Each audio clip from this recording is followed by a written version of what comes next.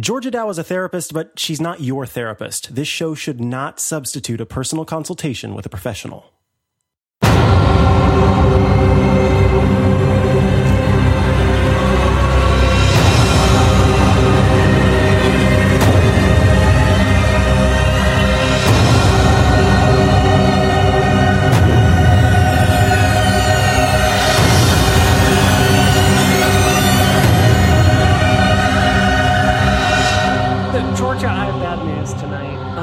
I've abandoned Team Bree Georgia.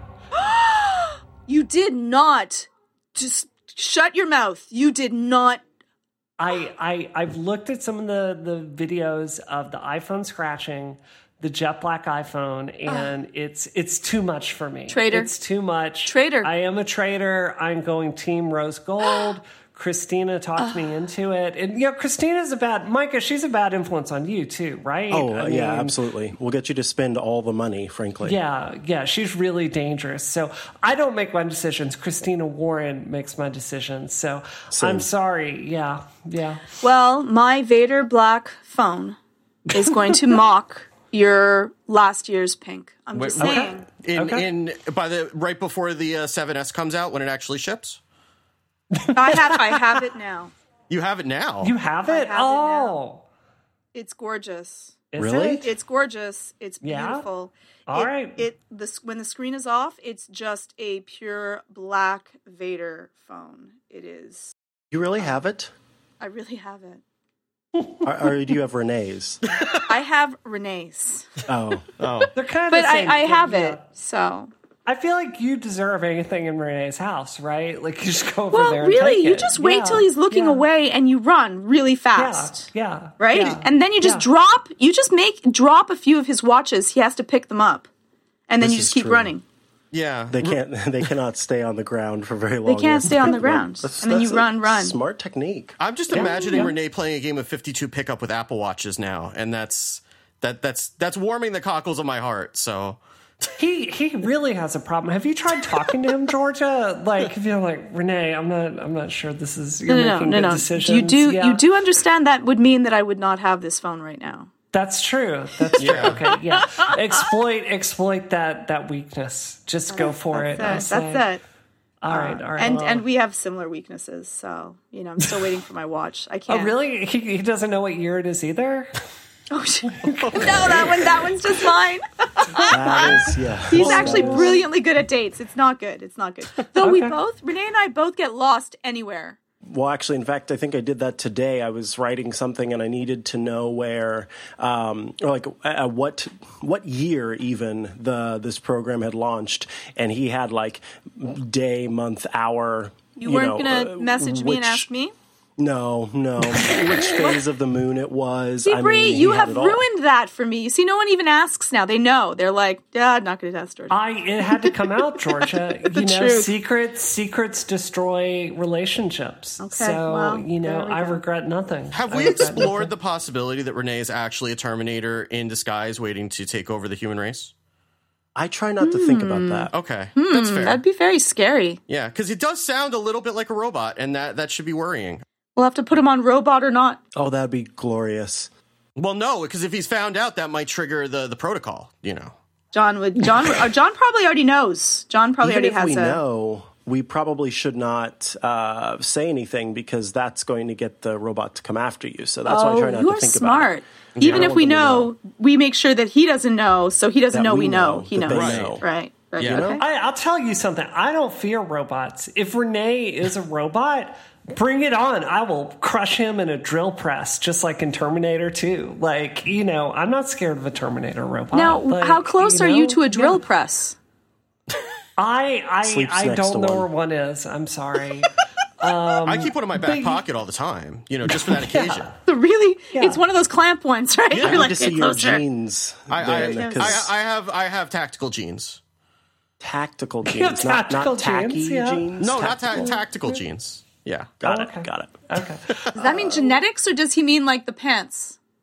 Yes, we should get into things this week, and we are going to hit it off talking about some pretty serious stuff. So there was a Mic article published, and I want to start off by saying that it even says in the article too. They start off by saying that. These are anonymous people, and they did vetting and verifying through documents. And this is the report. So this is us reporting on that report. So basically what's going on here is that there are Apple employees who say that the reason that they are dealing with mental health concerns and issues is because of the hostile work environment at Apple. And I want to quickly touch on three things that really stood out to me before we break this off into a discussion. So one of the things was a person who works at Apple attempted suicide.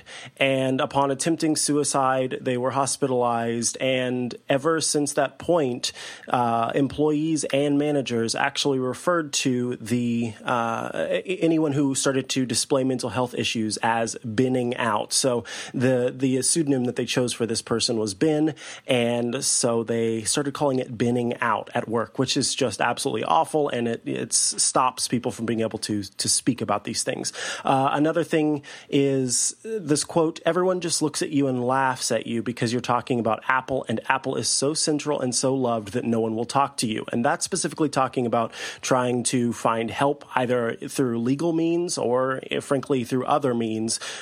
People will not want to be a part of that because it's Apple. And last but not least, the thing that stood out to me that I think is a clear culture kind of estimator is the fact that we know about how Foxconn ended up having to install suicide nets at one point because there were so many employees that worked at Foxconn that were jumping out of windows to commit suicide. Well, apparently there is a phrase, according to this article and according to the employee, that Foxconn has nothing on Apple is the phrase that goes around. Well, I think we can't really talk about this topic without talking about all the reporting that Mike has done lately, and this particular reporter.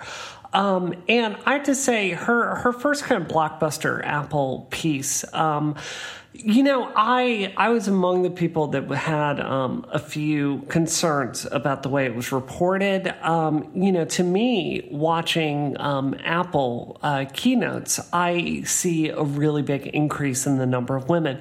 I think her point about there being, women only speaking for 9 minutes out of 89 was fair. But I thought that article is the weakest of her three. Her last two, including this one, have been just really, really, really strong pieces. Her last one was talking about some really disturbing cases of, outright sexual discrimination and harassment at Apple, based on chains from an email. These include some things that are just shocking, like not letting women apply for promotions within the company, and then managers secretly appointing men to those positions. And, reading these allegations today, I have to say, do you guys have friends that work at Apple? Because I do. I know a lot of women engineers that work at Apple, and it's true. I mean, it's true based on what they tell me. I don't work at Apple, but it seems very, very, very believable to me that the kind of, reality distortion field that they're famous for kind of stops people from feeling really free to talk about problems with the culture. I mean, it's hard in any area of tech to, be a woman and speak up and say, I'm not feeling heard or respected here, because guys, their defenses just get raised like that. And I can just see it being that much worse at Apple. So I found this story extremely credible. Yeah, I'm not as... I think that the piece with that she did on women in Apple, I think that was more credible than this one, in that, I see a lot of people... Any big company, there's going to be people that are going to be harassed, unfortunately, and that needs to change. And I'm not saying that this is not an issue, and the way that we deal with mental health issues is not poor across the board. I see no numbers in this that would support that this is any worse. And I'm not saying that it isn't. I'm just saying that there is no support that this would be any worse than any company of that number. Unfortunately, and I think that it might be because she doesn't actually know how many people are severely depressed and mildly depressed just in the population at large, and how being able to work with other people under high stress situations, it's very difficult to speak about that, and how people become uncomfortable and don't know how to speak to someone else that's going through issues. And so they deal very poorly about that. So I think that part of that is our own education system. It's culture, the way that we would stigmatize and demonize people that were dealing with various issues. So much so that it was something that we felt ashamed of, and we felt that we had to stay quiet about. Are these numbers the same that are from like Foxconn? It doesn't seem so, because there's not those numbers. These are case studies, which are definitely true, and we need to have better systems in place to be able to help people. And I think that it's great that we hold Apple to a higher standard than other companies. But I don't know if that's fair. And so from this, if I had actual numbers of the amount of people, which of course no one would want to share for the exact reason of stigmatization, that are dealing with feeling suicidal or severely depressed and not being able to carry that through to talk about it with the company and them not supporting them getting help, then I think that this would be more reliable. I think that this is riding on the popularity of two other Apple stories, and so that's why it's the Apple company that's dealing with that. But, you know, every single company, it is so exceptionally pervasive. Depression hits a vast majority of people. 1 in 3 in your lifetime, you will feel depressed at some point in time. And so these numbers seem actually small in comparison to the actual scope of what they're dealing with. But I don't know if Apple is any worse than any other company with dealing with this when you're dealing with a really large, high-pressure company. Really quickly? Please. Can I say something really quickly about that, Georgia? I know Melanie. I don't know her well. I'm not friends with her, but I certainly follow her work. And I think, I just kind of feel a need to speak up for her and say she's someone that I imagine if you talk to her, she would have a very accurate picture about our systematic issues with depression and lack of mental health care. So I just kind of feel a need to stand up for her there. But why would she have such a good scope of that? And I'm not saying that she wouldn't. I'm just asking. From my well, she works at Mike, which is there's a certain culture that a reporter has there. It just, from following her on Twitter and conversations I've had, she gets this stuff. It's my guess that, she's not reading a story or two and saying, oh my God, this is epidemic. I would guess that she would know that, this is a certain portion of the population. But even beyond that, Georgia, I think what my logical critique would be of your argument here is there's no reporter that can go into Apple and get any kind of numbers with it, on healthcare incidents. This is a reporter trying to get information from a company that is famously closed off, from a company where you can get fired for talking to the press. And, she's doing the best that she can with anonymous sourcing. And I would posit to you that there's, under the argument you just gave me, there's nothing that a reporter could do to convince you that this was a problem at Apple. If she gave numbers, if she had actual numbers and scope to it, then I would feel much more secure in it, as they did with the stories on Foxconn. Well, I think Foxconn, they have Apple came in there from the top and was able to kind of mandate that public come out to that information come out to the public. I don't think Apple's going to share that with, people out in the mainstream.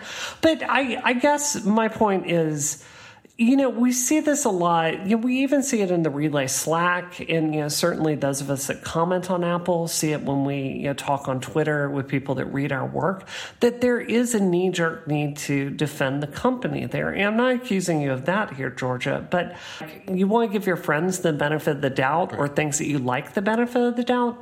But I have to be honest and say, what I hear when I talk to every single woman I know that is an engineer for Apple, or every single guy I know that's an engineer for Apple, and they tell me things like a culture that's kind of resistant to challenging ideas from the top down, a culture that's very resistant to letting you take work from home or take personal days. To me, it adds up to. It seems like it would be very credible to say this is a bigger picture, but obviously I can't know that for sure. Yeah. And I mean, I think that even if it's at the same level as other companies in Silicon Valley, right? Apple puts themselves out there as being like the more socially responsible company. So they're kind of held to a higher standard in that regard, that you would not expect a report that is as damaging as this is to come out about them, given the other stands that they take. I think there's something to be said for, people are just going to knee-jerk defend the company, and there's probably a little bit of disbelief in terms of what they're saying publicly and then how things are happening inside One Infinite Loop. But, this is why this is so damning. And when I read the article, I mean, with a company that large, I'm sure that you're going to get some, instances where people are behaving badly. But the fact that these were being reported and not acted on is I don't want to say worse, but I think that's the most damning part of that report, was that these are being reported to the top where management is supposed to be doing better and improving, the environment for everyone, and they're just letting it slide. And so I think that's really where the worst of it is, because you hear Tim Cook saying a lot of things, and then these things are reported to him, and he allegedly just didn't act on it until after this report came out. Well, and I think another important thing to note here, whenever we kind of talk about how up until this point, we haven't really heard any negative press for Apple surrounding things like this. Yeah. And so that's part of the reason, is like right now it's right in front of us. And so, yes, it might be happening in other companies, but somehow Apple has been able to. It is happening at other companies, but Apple has been able to evade any, press or criticism pointed their way, or its way rather. And so this is the first time that we are seeing some, multiple reports coming out about the company and talking about these things. And it's almost, I take it less as like Apple is the one company that is causing all of these concerns and it's not about that to me. What it is to me is that this happens at Apple, too, period. Yeah. Because, at least in my mind, because I have been such a big fan of the company, there always has been sort of like, well, that company can do no wrong, and those things don't happen there because they've got, these things in place or what have you. And it's just a thing that says, look, this can happen anywhere. It does happen everywhere, and that includes Apple. That's how I have kind of taken these articles that have popped out. So I appreciate that in that sense, just to bring to light the fact that these things happen even at the company that so many of us adore, and that's a factor and something that has to be taken into consideration. And if that's the thing that gets upper management to put in programs and really start to investigate this, then I think that's good, and I hope that changes do take place. Yeah, I mean, I guess there's also kind of the fact that Apple is one of those companies that, there are so many people that want to work for Apple that maybe managers can get away with more to some extent too, because it's less likely people give them passes. There are some people who will think that maybe this is just what I have to put up with to be able to work at Apple. If you look at it as a privilege and you look at that you're the person who, who's working there, who, there are 10 people who will replace you in a second. If you say something, it may disincentivize some reporting of these things when they do happen, which allows more of this stuff to fester, Do you really think that's true, though, Steve? Because what I hear, and I go to Silicon Valley all the time, I certainly know people that work at Apple, but, a lot of the, mid-level and senior level engineers I know would not work at Apple because of the culture of constant overwork and, frankly, the reputation management has. So from my perspective, look, I love Apple. I have, Grace Hopper this year. I was very glad to see women that I believed, deserved a chance in tech being given a chance by Apple for internships. And I think that's wonderful. But I think when you're looking at people that have been around the industry for a while, like, mid and, like full stack engineers, I think if you go, where's your dream place to work? I think Apple is having a kind of tougher time recruiting people because of this exact culture. So I actually don't agree with what you just said based on, what I hear. Well, so, I'm not talking about like people who have been around the industry for a while. You know what I mean? I'm talking about people who are like, maybe they just graduated from college, or they have like 2 or 3 years of experience and they're able to get a job at Apple. Like they're early in their careers, right? And they don't know any better because they haven't had a lot of work experience. Sure. So they may think that is just part of the cost of doing business, as it were, to be able to work at a company like Apple, that's just something that you have to persevere through, when that's not really the case. Okay. Georgia, just to kind of end on a positive note here, how would you turn this around? If you saw this, if you were in a role at Apple, what do people need to do to kind of support employees with, mental health issues? I mean, what would you like to see done differently here? Well, I think that for any company, and I think that this is for all companies, I think that they do a pitiful job of, one, having training so that people are aware of what other people go through, how they should be spoken to. I think that they need to implement programs inside of, and for me, this is all companies. And there's many companies that have such levels of harassment, being demeaned. Unfortunately, it can be so pervasive and so horrible that we need to have, education for the people that work there. This is how you would handle someone that has been attacked. This is how you should handle what happens if someone is harassed. This is what happens if you find out that someone is dealing with anxiety issues. This is how you should treat someone when they're feeling depressed. And these are the programs that we then have in place to support people. I think that I think that this is actually a government-wide, should be that you should get, you get a free doctor, go to a doctor once a year, you should go be able to see a therapist once a year, and then if you go on to wanting to feel like you need to go into sick leave or stress leave because of that, beforehand you should have a free set of 6 sessions that you can go and deal with whatever it is. Unfortunately, HR is not there to keep you protected and make you feel safe. Mostly HR is there to keep the company protected against lawsuits. And so they don't really have a place that's a safe place if you're feeling upset or bothered that is not company-wide. So it should also be somewhere where you can go that is not owned and paid by the company itself, but somewhere where it would be secondary and the company would pay for that. So you can feel comfortable to be honest with someone and not think that this is then going to come back to your boss. And so I think that there's a lot of things that need to be able to be changed so that people feel comfortable talking about it. And the one time if you tell someone that you're dealing with something and then you feel belittled or not listened to or think that then that's going to be a strike against your chances at a promotion, then of course that will start the secrecy and you're going to have to deal with this all alone. And that makes you feel really isolated and even worse.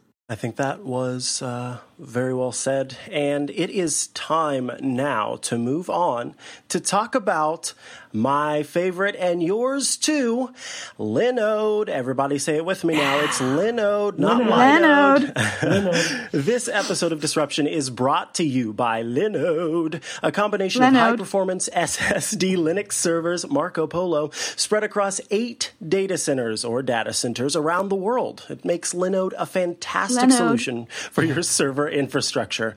You can get a server up and running in under a minute. And I actually just heard that confirmed today. I believe it was with our friend of the show, Russell Ivanovich, who was able to get a server up in under a minute. Literally has done that before, with plans starting at just $10 a month, which now gets you 2 gigabytes of RAM, people. 2 gigabytes of RAM! You'll be able to choose your resources, your Linux distro, and node location right from the manager tool. And once you're up and running, you can easily deploy, boot, and resize your virtual server with just a few clicks. That's actually kind of a big deal, being able to resize the thing on the fly. So suddenly you've got 70 billion people signing up for your new service. All right, I'll just tap a few things and suddenly my server is ready to go with all of those people. Linode has over 400,000 customers, 400K, who are all serviced by their friendly 24/7 support team, who they're even open over the holidays. So if on Thanksgiving you've decided to launch like let's say a Black Friday store shoppy deal app and you need a server for that, Well, if your site goes down, if your server goes down on Thanksgiving, no problem, friends. They're open. They're ready to help you. If you have something you need help with, always there for you. Linode is also incredibly committed to improving its infrastructure. So because of all of the updates and upgrades they've made, they've seen a 300% performance increase. Linode is the full package for your server infrastructure needs. And they've got the power you acquire as well as the infrastructure and assistance that you need or want. So, how are you going to go make use of Linode? Well, as a listener of this show, if you go to linode.com/disruption, you're not only going to be supporting all of us here, but you're also going to get $20 toward a Linode plan. So remember, it's $10 to start for signing up, and you're going to get $20. I think I hear free money here, folks. With a 7-day money-back guarantee, you've honestly got nothing to lose. If in 5 days you're like, man, I really don't need this Linode server, which you totally won't do, but if you do, don't worry about it. You're going to get your money back. So go to linode.com/disruption to learn more, sign up, and take advantage of that $20 credit. You can also use the promo code disruption20 at checkout. That's 2 ways to get 20% or $20 toward your plan. That's pretty awesome. Thank you so much to Linode for supporting this show and our lovely network, Relay FM.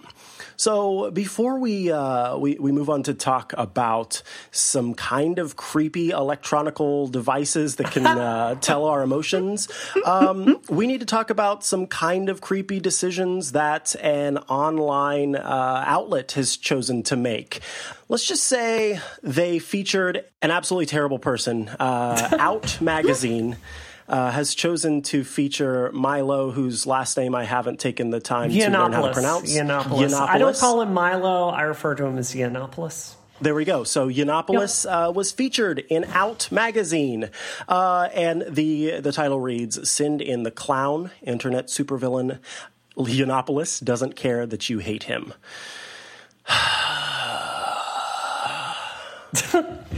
I was pretty upset about this piece. I was very upset about this piece. And, we're not going to dedicate an entire topic to it. But, I have defended different journalists in the industry that have written profiles about Milo Yiannopoulos, including Fusion. Fusion did one a while back. I thought it was fair. What is really troubling about this profile that Out Magazine did is it has him dressed as a clown, and it just portrays him as this happy-go-lucky clown in the internet that's just trolling everyone. And it's just not true. He has ruined the lives of friends of mine. He has outed transgender women that I know, something can get them killed. He has made it very hard for them to get employment. He has targeted people. He's gotten their children targeted. He's caused a lot of extreme harm to a lot of people. He's targeted people of color. He's targeted people of color, absolutely. He's Leslie Jones. The stuff he has said about her is absolutely it's indefensible. It's cruel and it's beyond racist. But what really gets me about this, Micah, and you and I are both in the LGBT community. This Bisexual Awareness Week. I'm bisexual. What really gets me about Out Magazine doing this is they didn't spend one damn word talking about what Milo Yiannopoulos has done to transgender women, because he's targeted them repeatedly. He has crusaded against transgender rights repeatedly. He has said things so cruel about transgender women. I can't even, quote them on this show. And for a magazine that is allegedly about, LGBT rights to not even dedicate one damn word to what he's done to transgender women it just shows how much this particular outlet is a circus for white, straight, cisgender gay men. And the author, Chadwick Moore, has been completely resistant to, any kind of critique that's come out of this, even though a group of LGBT journalists came out today and critiqued him. But what really gets me is if you look at Out Magazine's coverage of transgender people, it's flat out transphobic. It just is. There's a story that my friend Parker Malloy was posting today about them having some drag queen, which is not a transgender person, even though public doesn't understand that, and her like ridiculously offensive thing where she's emulating Donald Trump, and they're portraying as like her as a transgender woman, and she's not. Yeah. So, this entire magazine, like, it's bad journalism. It's giving someone a platform that doesn't deserve one. And frankly, Micah, I know you and I both really strongly agree that the LGBT community has some real problems with centering white gay cisgender men. And, this is just continuing that. And they very correctly got condemned by everybody over this. Yeah, and I'm glad that happened, because that was something that we kind of talked about, where it is one of those things that for many, it's not a surprise that this would take place. And, besides the fact that this is not a surprise, the condemnation needed to happen, because it's absolutely awful. It's absolutely awful. And to not touch on any of the terrible things that, there's an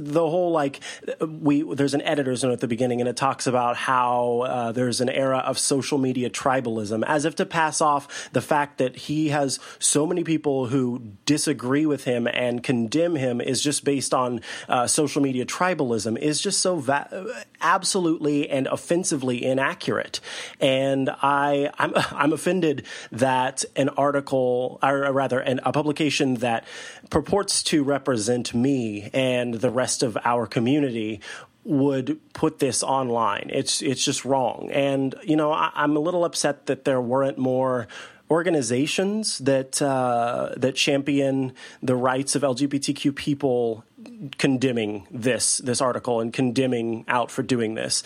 But yeah, after I saw this piece pop up, I kind of did a little bit of a survey of the LGBTQ marketplace, I guess, in terms of publications, and the vast majority is either created by or created for, or in most cases both, white, cisgender, gay men. And that's just the plain facts of it. So do better. Yeah, do better. Yeah. And, Chadwick Moore, I would never work with him on an article. I have a very, very, very short list of journalists I don't work with. Completely unprofessional in the way he responded on Twitter. And, if you're out there, I encourage you not to work with this journalist. Like, this is deplorable work. And that's all I have to say about it. So I think that there's a huge issue that is happening with media and many different types of media when they are signal boosting hatred. And it's really a scary trend. And I understand the want to get a lot of clicks. And so we do the same thing with fear-based stories that are going to get you a lot of clicks. So we say, you know what, these are the things that, learn the 3 things you need to do so you don't die from taking a plane, right? Like, I'm going to click on that too. I fully get what's happening with that. But we are signal boosting hatred, which increases the amount of closed-mindedness, anger, unrest. And in Canada, anyone that is going to be pushing for trying to incite violence or hatred, it's considered a crime. You're not allowed to say hateful, horrible things about any person or group that could incite violence. And so it's something that's really scary to see that's happening more and more often. And we often hide behind the fact of we're trying to show the other story. But really what we're doing is we're giving more audience and harming people in the process. Yeah, I think that's well said. Okay. Do better. Let me just reiterate that. And now let's talk about... This is a happy show. This one's a real This one's interesting. I have a feeling, though, Georgie, you might be a little creeped out by this. If what I know about you so is true. We're doing trauma and creepiness in the show today. Yes. Okay. Yes, that is the theme here. It's a theme. But it's also a bit of like, well, let me just break into the topic and explain why I think this is so cool. So the article starts, and I think this is a great way to kind of sum it up. Hey, buddy, you seem a little down. How about I order you a cheeseburger? So that is supposed to be coming from someone's phone, for example, because the phone can suddenly sense the emotions of the person that's carrying the phone, of the user, of the person who's purchased the device. So MIT, some researchers at MIT have created something they call EQ radio. And basically what it does is it throws radio signals at you. So we're going to have an article that's like 5 ways to protect yourself from radio signals. Anyway, it throws radio signals at you, and then it takes them back in. And when it takes them back in, it analyzes how they have changed a little bit. And by doing that, it can tell how fast or slow your heart is beating and how your breathing may have changed. And in doing so, because our heart and our breathing are so linked to our emotions and are often kind of telltale signs of our emotions, it can, with an 87% accuracy, tell how you're feeling. So obviously this has lots of implications, like in that example where McDonald's can tell you that you should definitely go get an ice cream sundae and a burger. But it also has some implications, of course, in therapy and things like that. Or it could be an extension to your smart home automation. So when I'm feeling upset, slowly dim the lights or bring down the heat or what have you. So Steve, you dropped this on us, and it was super exciting. What do you think about all this? This is where I end up getting into conflict between my personal feelings and my professional feelings, because like as somebody who is in business intelligence, like this is like amazing. Like sentiment analysis is and like tone analysis and those types of things of being able to tell like context along with data is something that a lot of companies want to be able to get their hands on for a lot of different reasons. And as somebody who works in that space, I could imagine a future like 5 or 10 years from now, where like every tweet has an emotion attached to it, like you have your location attached to it now, right? And that's really valuable information. It's also, from a personal perspective, creepy as hell. There's a video that was attached to this story where the MIT guys were explaining what you could do with it. And like you said, one thing is that it could automatically adjust the lighting or the mood. If, you're feeling down, it could change the music for you.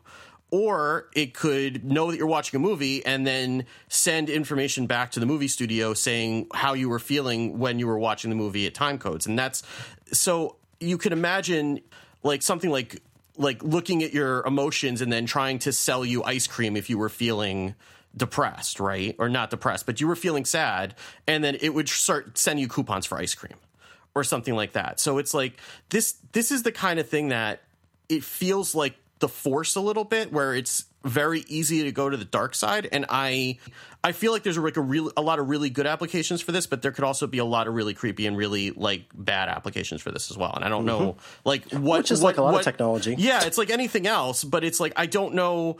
I look at this and I see all the great things that we could do with it. And I also see all the ways that it could be abused really, really horribly. So have you guys ever seen the movie Equilibrium? I think I have. Christian Bale. Yes, I have. Gun kata. They're not supposed to be emotional, right? Yeah. I haven't even seen the first Terminator, so no. 1984. I think that any technology can be used for good and for ill. And in some ways, this would be wonderful. It would be able to tell if you're feeling sad and maybe get you help if you're feeling really upset.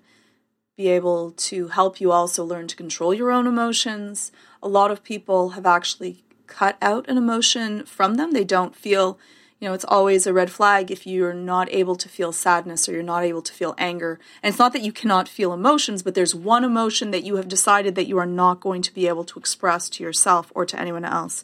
And that's also a red flag. And so that would help people be able to express it and feel okay about expressing it. But then the application can go creepy really quickly in that it would be able to tell who you like, who you don't like, what you're doing with things, to be able to control you because it would know what you are thinking, maybe even before you would know what you're thinking. It would know how to make you feel frightened and be able to use that to control what you do, since it's such a good unconscious way of controlling people. And the other applications that will be eventually, because we can actually do many more things than this already. We can tell what you're thinking through your brainwaves if you're thinking of, an animal versus a plant versus a person. Whoa, that's awesome. It's awesome and scary, but you can do that. We can already track patterns, and we're already starting to figure out what those patterns mean and how each person that's looking at a dog, what that signal looks like in the brain. And we're getting better and better at doing that. And so, for the good applications, I'm like, yay, this sounds great. And then I'm like, oh my God, this is Minority Report and Equilibrium and everything else of these things of we're going to be able to stop people from committing crimes before they've committed crimes. And where do we draw the line on what is fair and just and how we feel about that? And so it's a really mixed, no doubt it's going to happen whether we like it or not. I just hope that we think before we jump and actually put in laws in place to protect people's privacy, people's identity, and our thoughts, because soon our thoughts will no longer be private. And I think that will be a sad and maybe in some ways a good day, but I think a really sad day, because I think that we deserve that privacy. Even in my sessions, I'm like, you know what? I can ask a direct question. You don't feel like answering me. You can not answer me. You can say, I don't feel comfortable with that, or you could even lie, and that is your right. Do not feel obligated. At which point you pull out the brain scanner and find out the answer anyway, right? Well, I'm a therapist, right? So I actually am really good with telling when people are not comfortable with something or want to avoid something, but I respect that's their right. I don't try to go digging to force people before they're ready to share something. I think that's really dishonest of me to do that, and I think that would be breaking my bond of trust with someone else. So, wow, wow. Yeah, I can't touch that, Georgia. I guess I had some technical thoughts about this. So the article we're talking about has it talks about how without measuring pulse rate, it has a percentage of, 60% of figuring out what emotion you're feeling. That's not good. That's way worse than Siri, and Siri stuff good.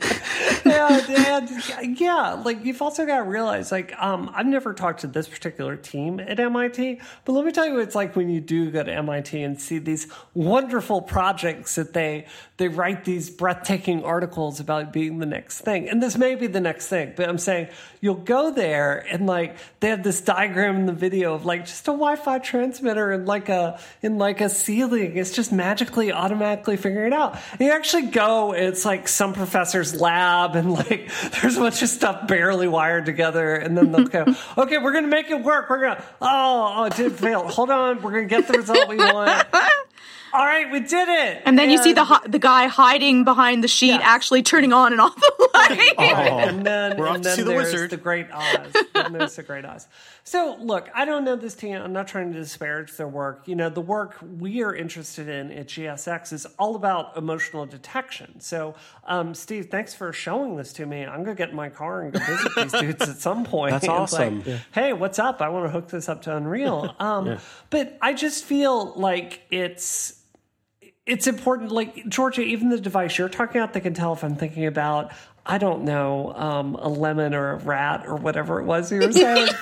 I'm sure that would require me to put on some sort of brain scanning helmet. So it's a while away from this kind of stuff being ubiquitous. I do want to say the mind research that we've seen so far for emotional detection based on your face, based on the tone of voice, and based on your body language does give you a pretty good idea. And I think maybe I'm right or wrong here, Georgia, but I think what makes this feel invasive versus, like a camera that can scan your face and take a guess at what you're feeling, is the fact that this is kind of detecting things that wouldn't be perceptible to a normal human, right? So...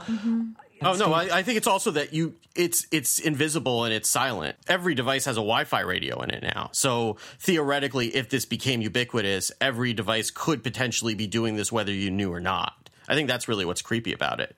I agree with that, and I think it's somewhat intimidating to think like, someone could be reading stuff around you and like emotionally manipulate you by like knowing your weaknesses and stuff like that. Yeah. So I don't know. I understand the intimidation. I guess for me, I'm more interested in the upsides that you could do with this. So I don't know. Yeah. I mean, I guess my feeling is that I can imagine that this is probably also like a prototype held together with duct tape in someone's lab. But I also figure that within 2 years, Google will have hired like half the team that was starting on this, give them the resources to build it for real, and then build it into something like Allo, where they say that they're going to have Google. If it's anything like Nest, it's not going to actually end up being. Yeah.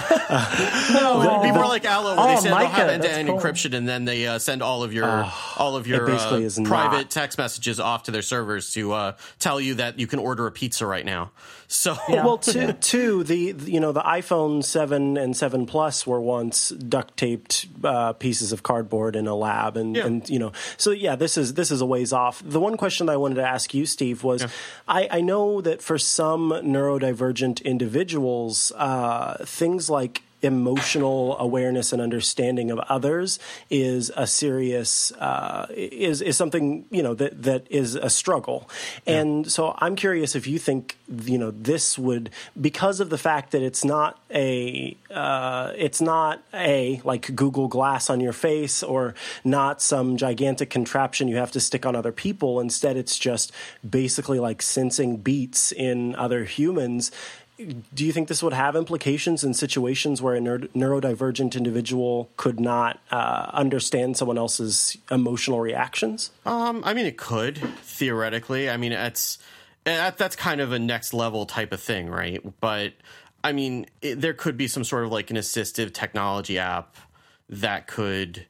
I mean, I'm thinking back to what was it, that Cory Doctorow book, like about whatever it was in the Magic Kingdom, where everybody had like the HUD in front of them that was telling them everything about everybody else.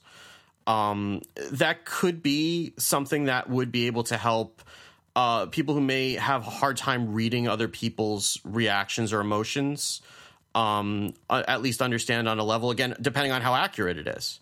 If it's not, if it ends up being only 75% accurate, that could actually do more harm than good too. So, I maybe, but that feels like it would probably be a ways off before it would be reliable enough to be used in that sort of a way. You know what I mean?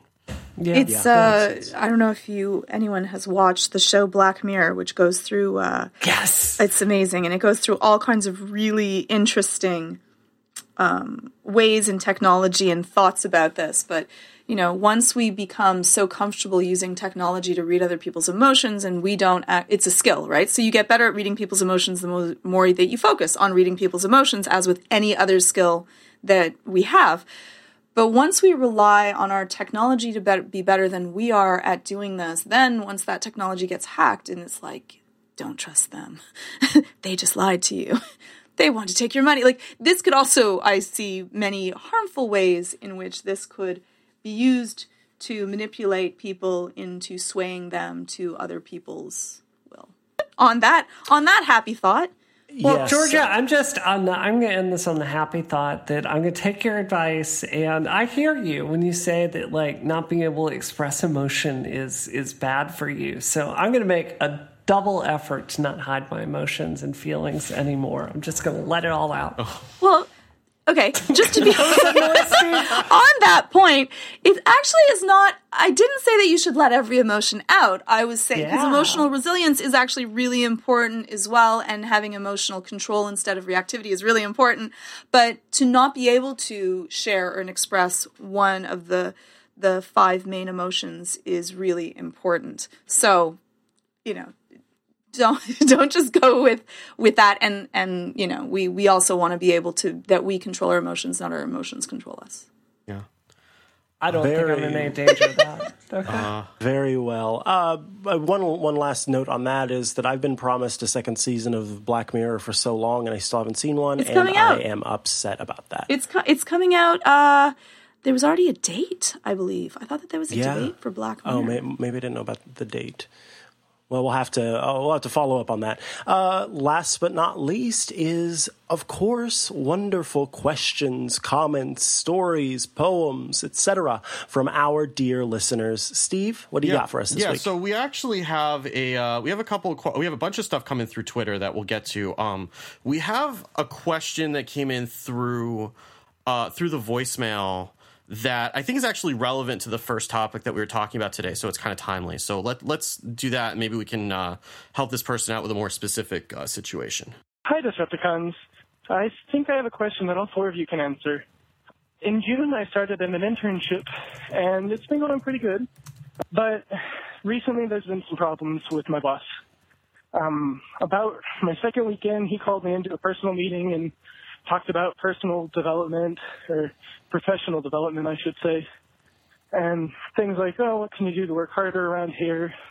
Since then, those meetings every 2 weeks have gone from professional development into something along the lines of professional development. It seems that he's taken it upon himself to lead my life the way he wants it to. This has led me to have some problems when it comes to feeling okay at work and things like that. For instance, one of the meetings, he asked me the question, what am I most disappointed in myself in? And I really did not feel good about that question. I don't think it's within his right as my boss to ask me that question, or within my need as an employee to even answer that question. But he's put so much weight onto these meetings that I feel an immense pressure to be able to answer them. Anyway, it's questions like these and some other more prying things that has led me to have what I can only describe as like anxiety whenever he's around, where I can't concentrate very clearly. I'm paying attention to whether or not he's looking at me. And I honestly just don't feel good at work anymore. Another thing that's happened with this particular internship is that my boss gives me the expectation that I'm always online, and it's become disruptive, I guess, to my personal life. And I can't really feel relaxed at home because I don't know if he's going to call me at any moment or anything. So I guess my questions are, is it within my boss's right to ask me personal questions like that and try to guide my personal life?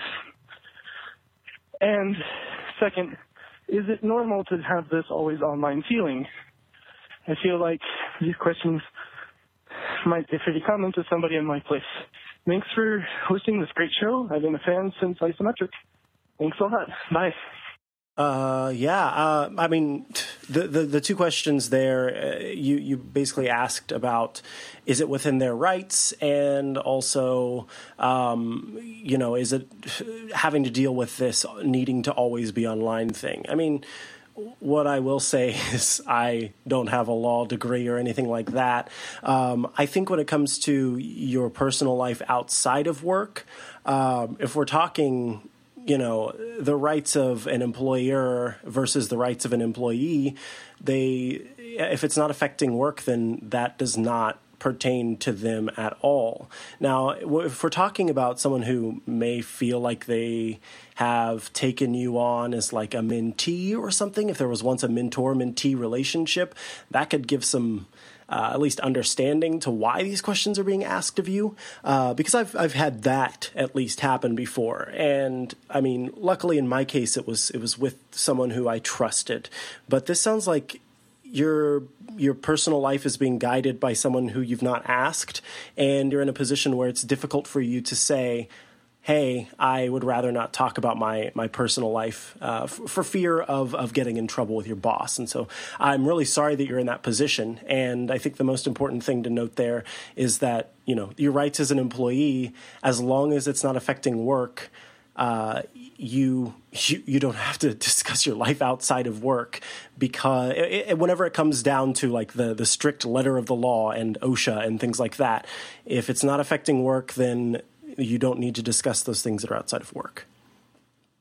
Yeah, and I mean, I guess it's hard to answer some of these questions to some extent without knowing what type of internship it is. I mean, there are some industries where you are expected to be available all the time. And you know, in IT, there are times when, like, I've been on-call. We have on-call rotations. There have been some episodes of this show, Intervice Symmetric, where I've mysteriously disappeared for 10 minutes because I got called while I was on call while we were in the middle of recording. And not mysterious to my co-host, obviously, but mysterious to... No, because you left the mic on the whole time and we're here. Hello? That's actually true. Who's responsible for this? Oh, no. Steve, your mic is on. No! My mic was on, but my headphones were not on. That was the problem. But so I mean, you know, if you're responsible for servers and servers have 24/7 uptime and something breaks, you may, you know, that's something that's potentially reasonable. If you're if you're doing, you know, financial analysis or something like that, and you're preparing spreadsheets, maybe that's not. It depends on the culture and it depends on the industry. You may just need to get more of like an outside opinion from somebody who's a little bit closer to be able to tell you if that's appropriate or not. But there are definitely some companies that have that culture that, even though they may not need to, that they do expect you to be available all the time. And it's up to you as an employee to decide, you know, whether the pros of that job outweigh the cons that culture, you know, is contributing to your lifestyle. It's a difficult question to answer because I don't want to give you the wrong advice, and it's something that affects your lifestyle. Yeah. And, you know, who knows how easy or hard it will be to have another internship that will be to that. But there are laws in place in other countries, such as France, that are actually against, like, where does the boss, you know, employee relationship stop, and so that they're not allowed to message you unless it's one of the cases where that is part of your job description after hours, and there's only a certain amount of hours that you are allowed to be reached, and that they should not be guaranteed. Like, if they ask you to give them your Facebook password, or they want to friend you on that would be considered illegal unless you otherwise, for some reason, because you work at Facebook, and so they need to, you know, I don't know what it might be, but certain reasons that they would need that. And even to the advice that I would usually give, which would be to speak to them, because we teach people how to treat us by what we say and maintaining proper boundaries and consequences to if those boundaries are broken. That's how we deem what is okay. So the unfortunate position is, by the first time that he did this, and of course, by the first time you were shocked and you were just like, oh, okay, and you know, this is someone you look up to, so you're going to answer these questions, then they believe now that is all right. And so usually I would say, if they're kind and you think that they're trying to do this to be caring, to be able to say, you know what, I don't really feel that comfortable with this line of questioning, or why would this, even more adept would be the question of, why do you think that is important? Or how would you answer such a question? Or do you feel the same way? To see if this would be something that would be reciprocal, or if they would say, you know what, you're right, that might be something that make you feel uncomfortable. I'm very sorry. A lot of people don't know what your boundaries are if you have not already explained that to them. It's actually one of our newest DVDs in the Anxiety Video series, because it's something that it's very difficult to maintain, and I think that we're not taught how to maintain proper boundaries with that. You're unfortunately in a really difficult position, though, because this is not an equal relationship. They're a boss in a company that you probably want to work at, and you want to get a really good referral to that, or maybe even be hired by them. And so it's a much more difficult position, because you don't want to offend, and some people, even with a question that is valid, and it's fully okay for you to say, you know what, I don't feel comfortable with this, someone could be offended by that, and now they have a certain amount of control over you. So I would also say, look at the different options that you have as other places that you could be placed, and then see, because it seems like you're already feeling a lot of anxiety towards this. And if you do nothing, that will grow. And that's why it's so difficult. So now we're also dealing with your health versus your job, which is also important to your health. And so it's a really complex situation, unfortunately, that you're in.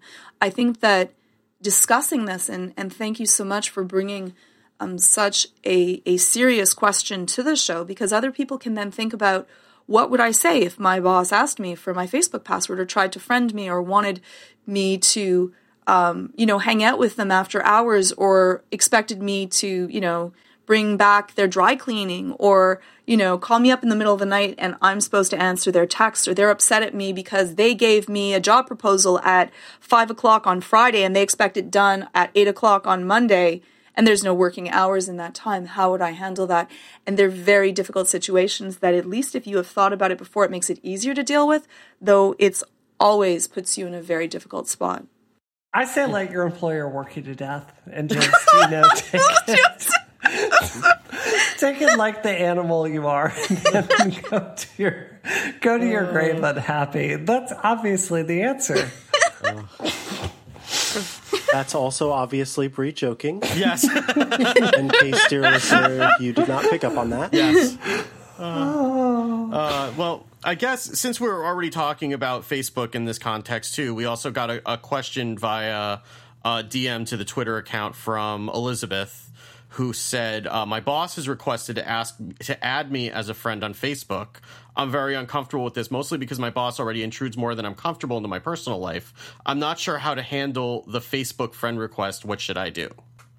Fake Facebook profile. A lot of people do that. No, Brie is right. She's not being facetious in that answer. That is, I do. I gave it to my pastor that married me.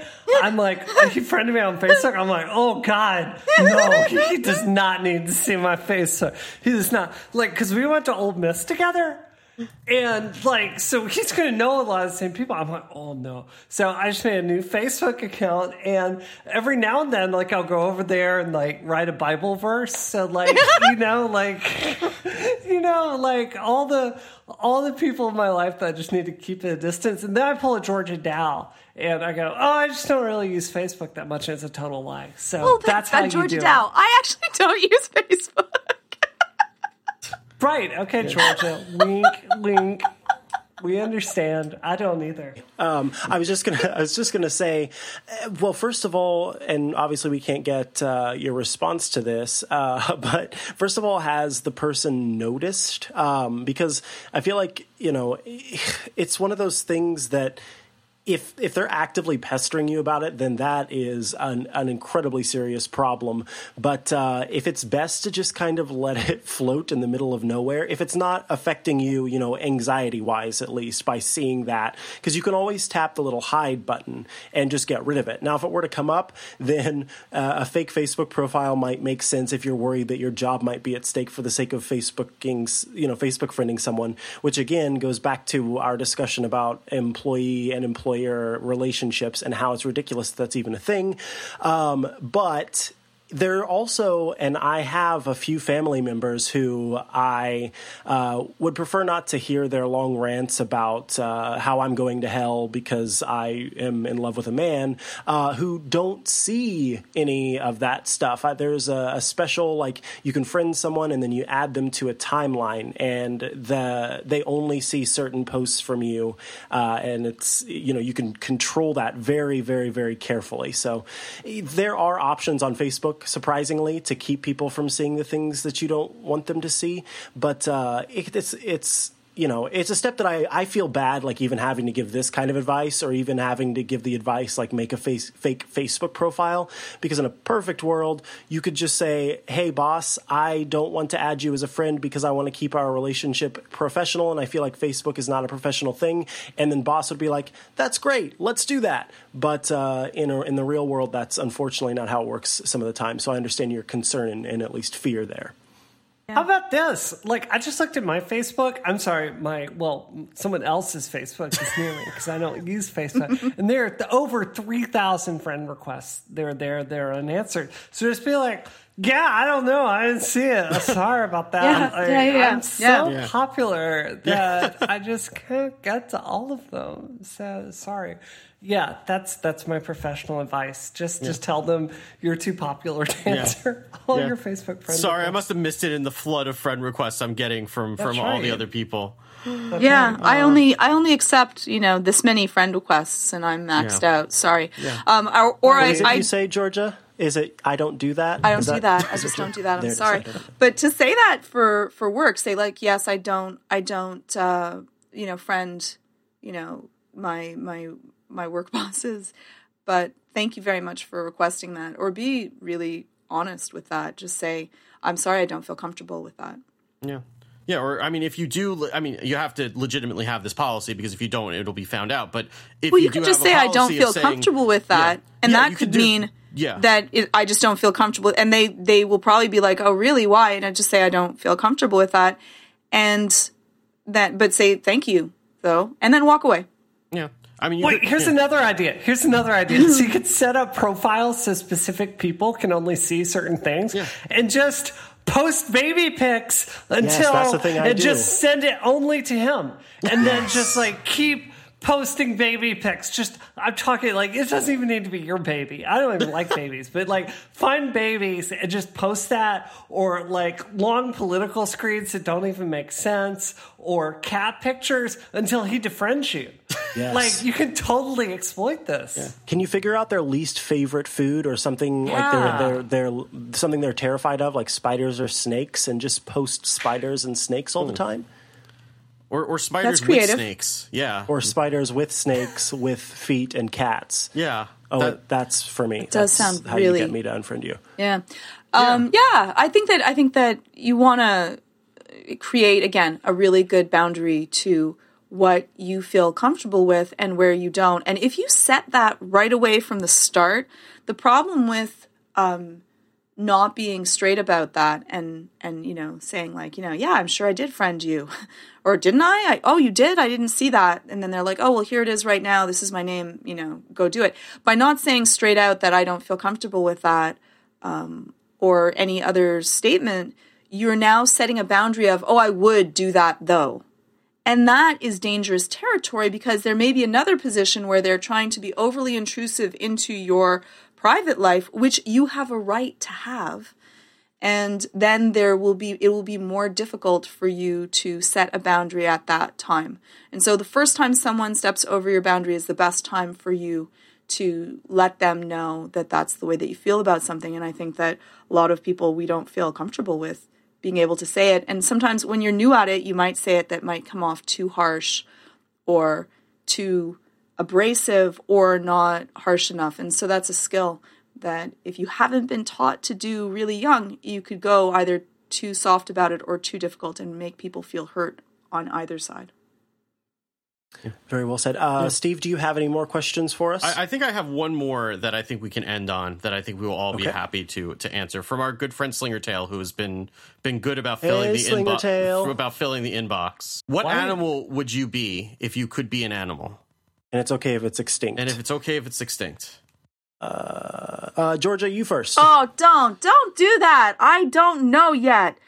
Go, Georgia, go. Okay, I don't know what the animal is though. It was this giant dinosaur that looks like a absolutely massive crocodile dinosaur. Like usually it would be a flying animal, so it'd be like a, pterodon or something like that, like something like a pterodactyl that's like but massively huge. But there's also this huge giant crocodile that would swim through the water, and it was, I don't know, the size of like 12 T-Rexes, and it was the largest thing that we have ever known that's existed. And I'm like, that would be kind of neat to be an apex dinosaur in prehistoric times, and just kind of like swim around and in prehistoric times. No, right now. You want to pull a Jurassic Park and go just tear up downtown San Francisco. Okay, I'm good with that. Okay. That would be pretty incredible. Okay, I've got to paint you a word picture, okay? So I want for you to imagine Steve leaving work he feels eyes on him, but he doesn't know where they are. And then later that night, he's eating dinner with his family, and he feels something staring at him. And he looks out the window, and there it is, Havanese dog Brianna Wu, staring out there, stalking Steve Lubitz, just always there. That's like Call of the Wild. You're Call the Wild for the 21st century. That's right. Seriously though, like dogs seem like they have a pretty good life, right? Like you get to you get to eat and just lay on the couch and sleep 18 hours a day. If you're our dogs, you can poop wherever you want. Yeah. The rules. So. It's a pretty good life. Yeah, they've got it made. All right, Micah, what about you? I think I would choose to be, I know this is like, of course. I would choose to be an eagle. And the reason why is because I think any flying creature would be fun, but the eagle doesn't have many predators that it has to worry about. So it lives a life atop like mountains and things, which is where I want to live anyway. So it'd be pretty close to how I'd want to live my actual existence. And at the same time, I get to be the cool state bird. And so it would be a bald eagle. Catch. Yeah. I'd be a bald eagle. So I'd have to lose my hair, but that's okay for the sake of being an eagle. And I catch mice, and I would leave the rats though because I had pet rats growing up, so they would still get to live. What would you eat then? I would eat mice, and I would eat snakes, especially. Fair. And if there was ever a Havanese dog that looked like Brianna Wu, I might pick that up and hang out with it. And so, yeah, I would. I tell you what, Micah, this is how it works. So you come by. And okay, so we'll take a word picture. So you come down, you swoop up, you grab Havanese Brianna Wu, and then you like the Wolverine fastball special with Colossus, and then you throw me into Steve's face. You know, I'm like, "Rrr!" And then suddenly it's Tyrannosaur Georgia down behind Steve Lubitz. This sounds like an episode of the Wonder Twins. It is. I posted in our Skype. Is it the Sarcosuchus or Sarcosuchus? Well, this is a family show. The name of your dinosaur? Because that is like the biggest alligator-looking dinosaur I've ever seen. Meaning flesh crocodile? I don't know about this. That's what they called Georgia in high school. Oh my God. What about you, Steve? You've been delaying your answer. I think that I would like to be a sloth. Oh, those are they are. I mean, sloths they're very good at conserving energy. They get lots of rest.